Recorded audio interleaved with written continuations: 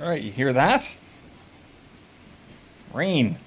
It's going to cool things off just a little bit. Unexpected, actually. Did not think it was going to rain today, and then all of a sudden it did. And, well, what can you do? Except stay inside.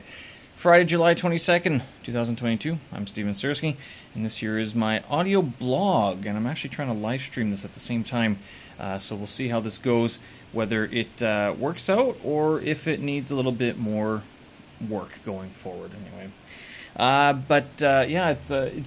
It hasn't been too bad as of late. The weather's been okay. Today it was cloudy all day. I thought it was actually more smoggy than anything else, but apparently it was just preparing to rain. And so now we have rain. I think it's going to actually clear up for the weekend. Tomorrow clear, so that's all. Seems it's a one-off tonight. Monday, Tuesday, all next week is going to be cloudy. And then Sunday, July 31st until, the whole first week of August is supposed to be just raining. Great. I guess it's either hot and humid or hot and rainy.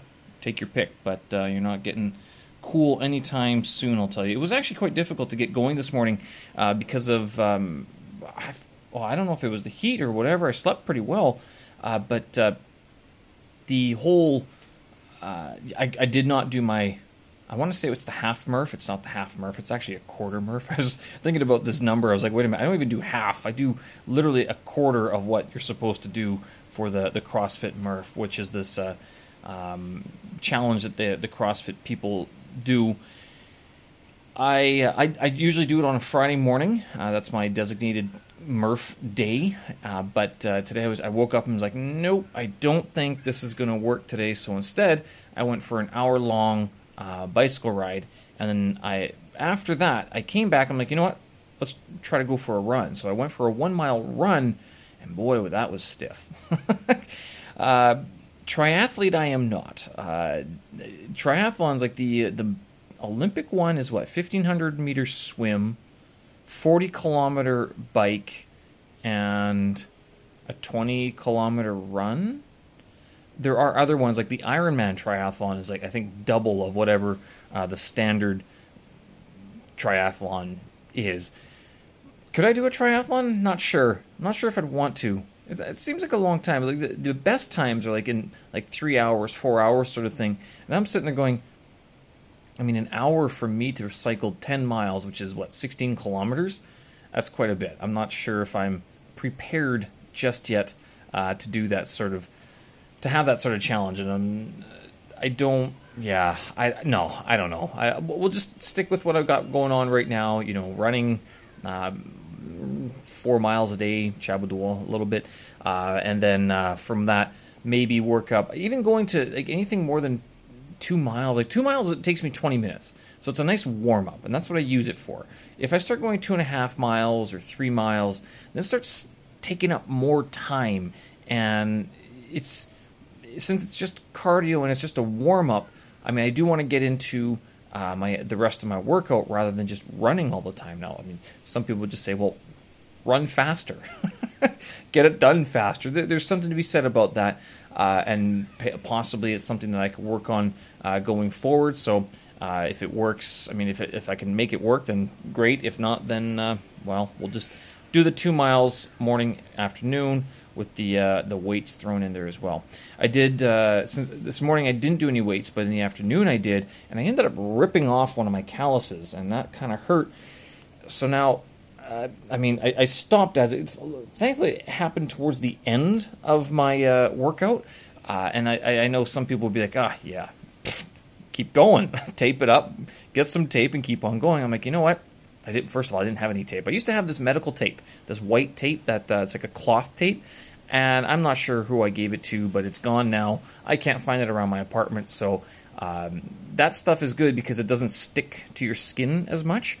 I remember using that when I was doing Thai boxing and stuff like that. It was just a lot easier to tape up, hairy limbs without ripping off too much skin or too much hair in the process. But with that being said, yeah, ripped off callus. I don't think it's not a major. It's very small minor injury. It just meant that I had to stop my kettlebells. I tried to keep on going, but I'm like, if I just rip this thing open, it's going to make this things work. And you know what? Going into the weekend, what if we just took some time off and just let it heal, and then hopefully by Monday, good to go for the Steel Club workout. Drugs are good. Drugs are bad. No, some are good, some are bad. Ask your mom, ask your dad. You remember that conversation or that commercial? I'm not sure if you Brits had that, but us Canadians grew up with this sort of commercial that was drugs. Some are good, some are bad. Ask your mom, ask your dad. Stuck with me my entire life. And the other thing about drugs I remember in my youth is what was that movie with Alf? It was like a superstar lineup of all your animated characters, and it was like an anti-drug campaign, basically.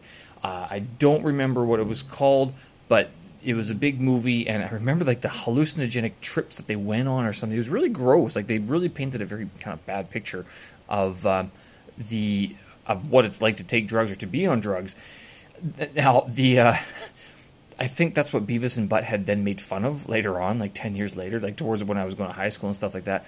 But the reason I bring it up, it actually came up in conversation recently, doing drugs like that, because there are people who talk about it, and in my travels, I've met people who are either on them or want to do them or travel to these places to do them.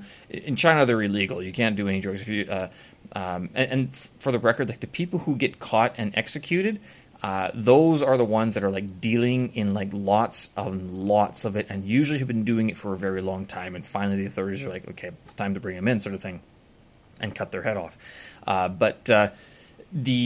This new documentary came out on Netflix, and it's by Michael Pollan. He was on Joe Rogan, and the reason I want to take a look at it because when he was on Joe Rogan, he talked about going off of coffee for 3 months. It was some experiment that he did that he was like, all right, well, I'm going to, I think it was 90 days, 3 months or so. He's like, no more coffee, no more caffeine. Like, so it was, I don't think he even drank green tea. I think it was like just strictly no caffeine at all. But after 3 months, when he got back on coffee, he was just like, it was such euphoria. And he goes on about this history of like how the Western world became ever so much more productive when it was introduced to the coffee bean. And the coffee bean was discovered sometime around 8th or 9th century AD, someplace in Ethiopia or wherever. Ethiopia is the traditional homeland of it. But the idea was that when humanity started drinking coffee, it was like all of a sudden, we weren't lethargic at all. He makes this point of talking about the reason why we have coffee breaks at work isn't because the employer is being generous to you. And it's like, oh, you've been working really hard. No. It's so that you can go get a coffee to re-energize yourself to be more productive. It's literally a method to milk more work out of you, squeeze more work out of you. And so you get 2 coffee breaks these days, 15 minutes in the morning, 20 minutes or whatever, 15 and 20 minutes in the afternoon, right? And that's what happens is that, I mean, a lot of guys, a lot of people I know go get another coffee in the morning. I mean, some people I know drink a lot of coffee. Some people have like 1 cup, and they always get like the Bien Li Fung coffee, and they go, oh yeah, it all tastes the same. I'm like, you, sir, obviously don't actually taste what you're drinking. I would rather just have 1 nice coffee in the day rather than drink 2 or 3 pails of that machine stuff. It's Lavazza, typically. They use Lavazza in Bien Li Fung, but they're old beans. They're never fresh beans. They're very old. No wonder they have to add milk and sugar to it. It's like, well, you're drinking tar. So anyway, so this documentary, which is on Netflix now, goes through, there's actually 4 different drugs he talks about. What is it? It's shrooms, pot, MDMA, and there's one other, I think, ergo? And I'm not sure what that is actually. So it's interesting, though. He talks about specifically how these drugs have been very prominent in indigenous cultures throughout history. Like they're documented throughout time, and a lot of people have used them. A lot of cultures have used them, like in Mexico as well. He talks about Mexico and psilocybin. I can't remember it. Mushrooms, basically, and how it's used to sort of enable people to reach another plane of existence and understanding of life. The documentary focuses a lot on people who are dying, like end-of-life patients or cancer patients who are facing some sort of, like, they're facing issues with death, right? Like, they're facing death, and so they're given these drugs. Of course, it's voluntary, and they're not just given these drugs.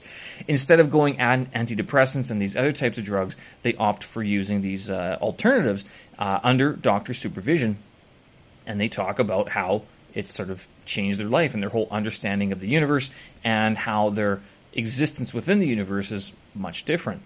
And I kind of think of this, and like I've heard of this. I know that Indonesia is a big place where people go. Bangkok is also one place, like Thailand, parts of Thailand, I should say.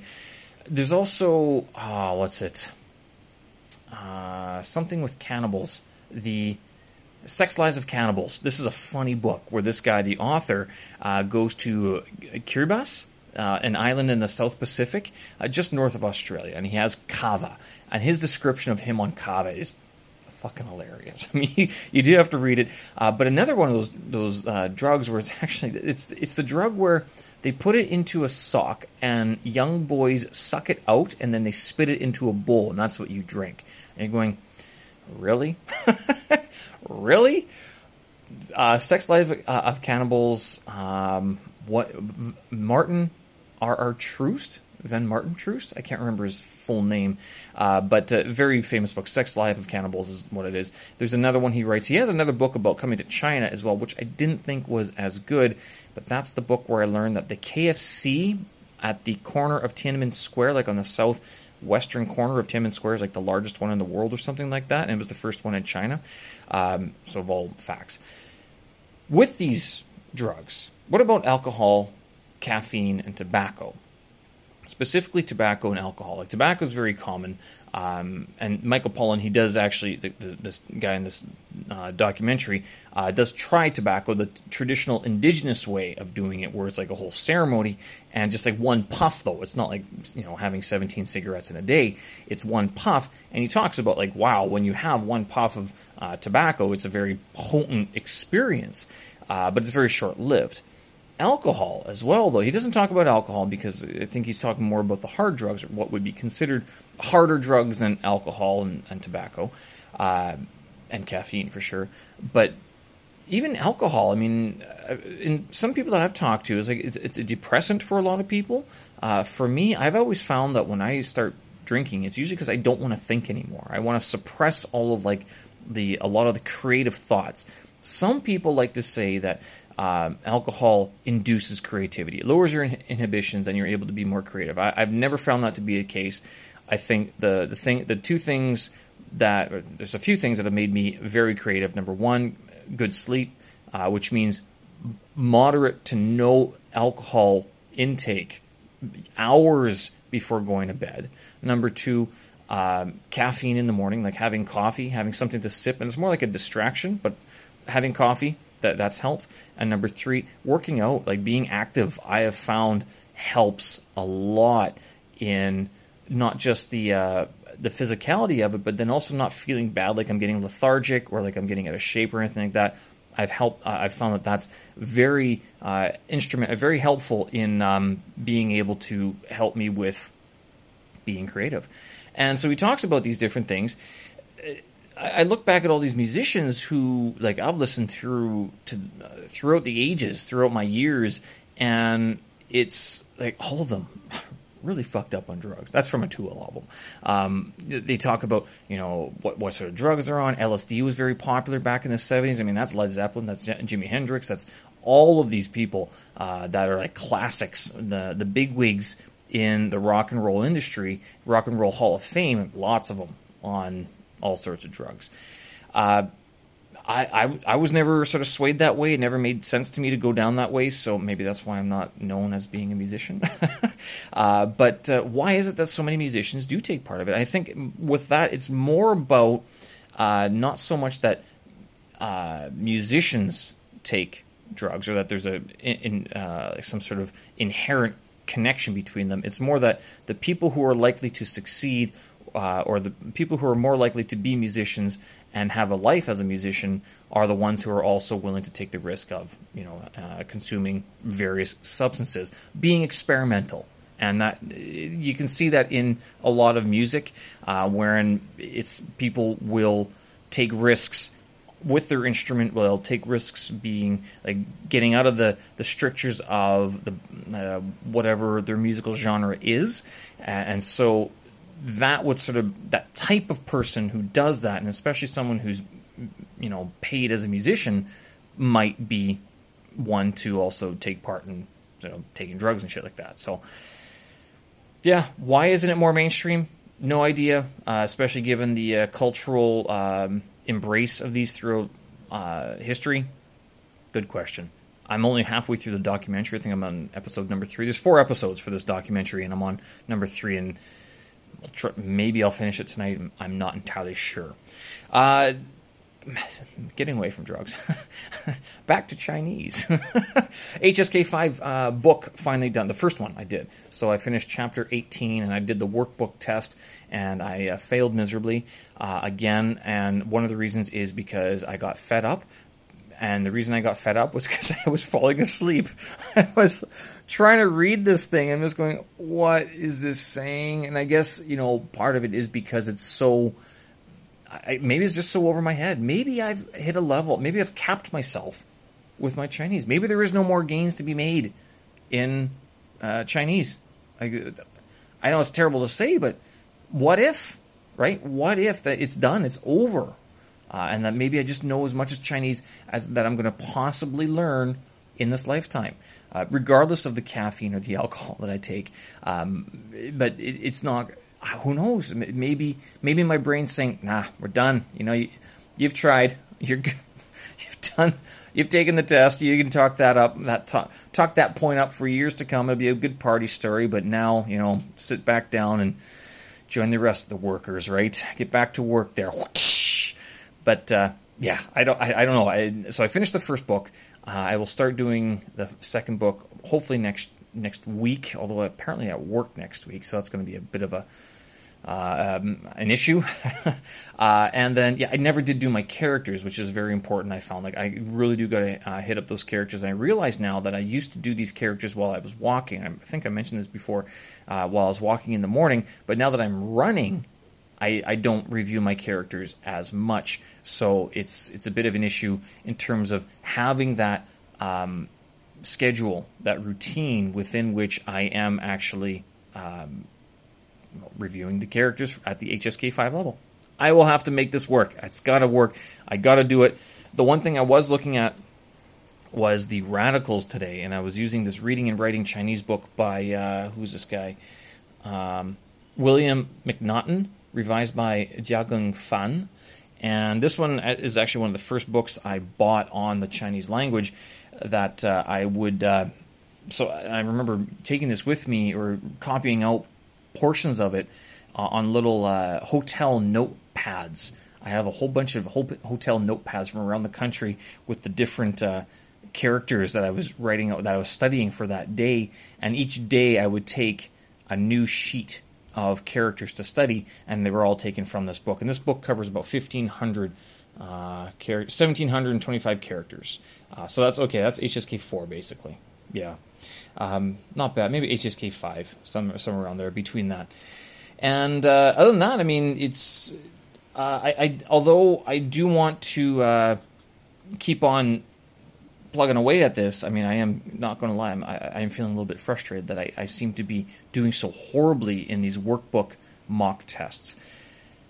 Practice reading, practice characters, and I will definitely, hopefully by October, be able to get some sort of semblance of understanding going so I can score higher on my next go around of the HSK5 test. Now, I'll tell you, if I'm not doing well in my HSK test, my mock tests by October, I will push the date off. There's no point in forcing this through, and I certainly don't want to be that guy who's like, oh, how many times has he taken the test? No, I'm going to try to avoid that, and come up with a bit better of a study habit if I have to conquer this test. But 3 more weeks and I'll have my test scores from last week's test, and after that I'll be able to sort of work out just how much. Not that I really need to work out how much. I need to work on the characters. Game, set, match. Work on that, Steven. Stop talking about all the other things that you're going to do. Just work on that. Do that. There, I'm lecturing myself. Just go do the characters and study them, and you'll be a lot better off. All right? All right, with that, tomorrow, the weekend I have off, but I think tomorrow morning I'm going to try to hit the bike again and get out there for another little spin around. I'm thinking about doing time lapses of those too. I think that'd be kind of neat to take the GoPro or whatever and zip around for an hour, making some videos and stuff like that. Why not? Quick and dirty, quick and easy, and be a good memory of some of the bike rides I have. Because hopefully I won't always do the same bike ride, but I mean, if it's for workout purposes, I do like to have sort of a path to follow so I know exactly how long it's going to take me so I can time my day better. But maybe I have to find 3 or 4 different paths to take, right? All right, folks, I'm going to leave it there. Thanks for watching. Thanks for listening. I appreciate it. Show notes, tracks, and vids up on my website, stevensersky.com. Have a good weekend. Stay safe out there. And remember, drugs are good. Drugs are bad. Some are good. Some are bad. Ask your mom or ask your dad. Or, better yet, do your research and don't do them in countries that will arrest you and put you in jail. Okay? And with that, have a good weekend, folks. We'll talk again. Bye-bye.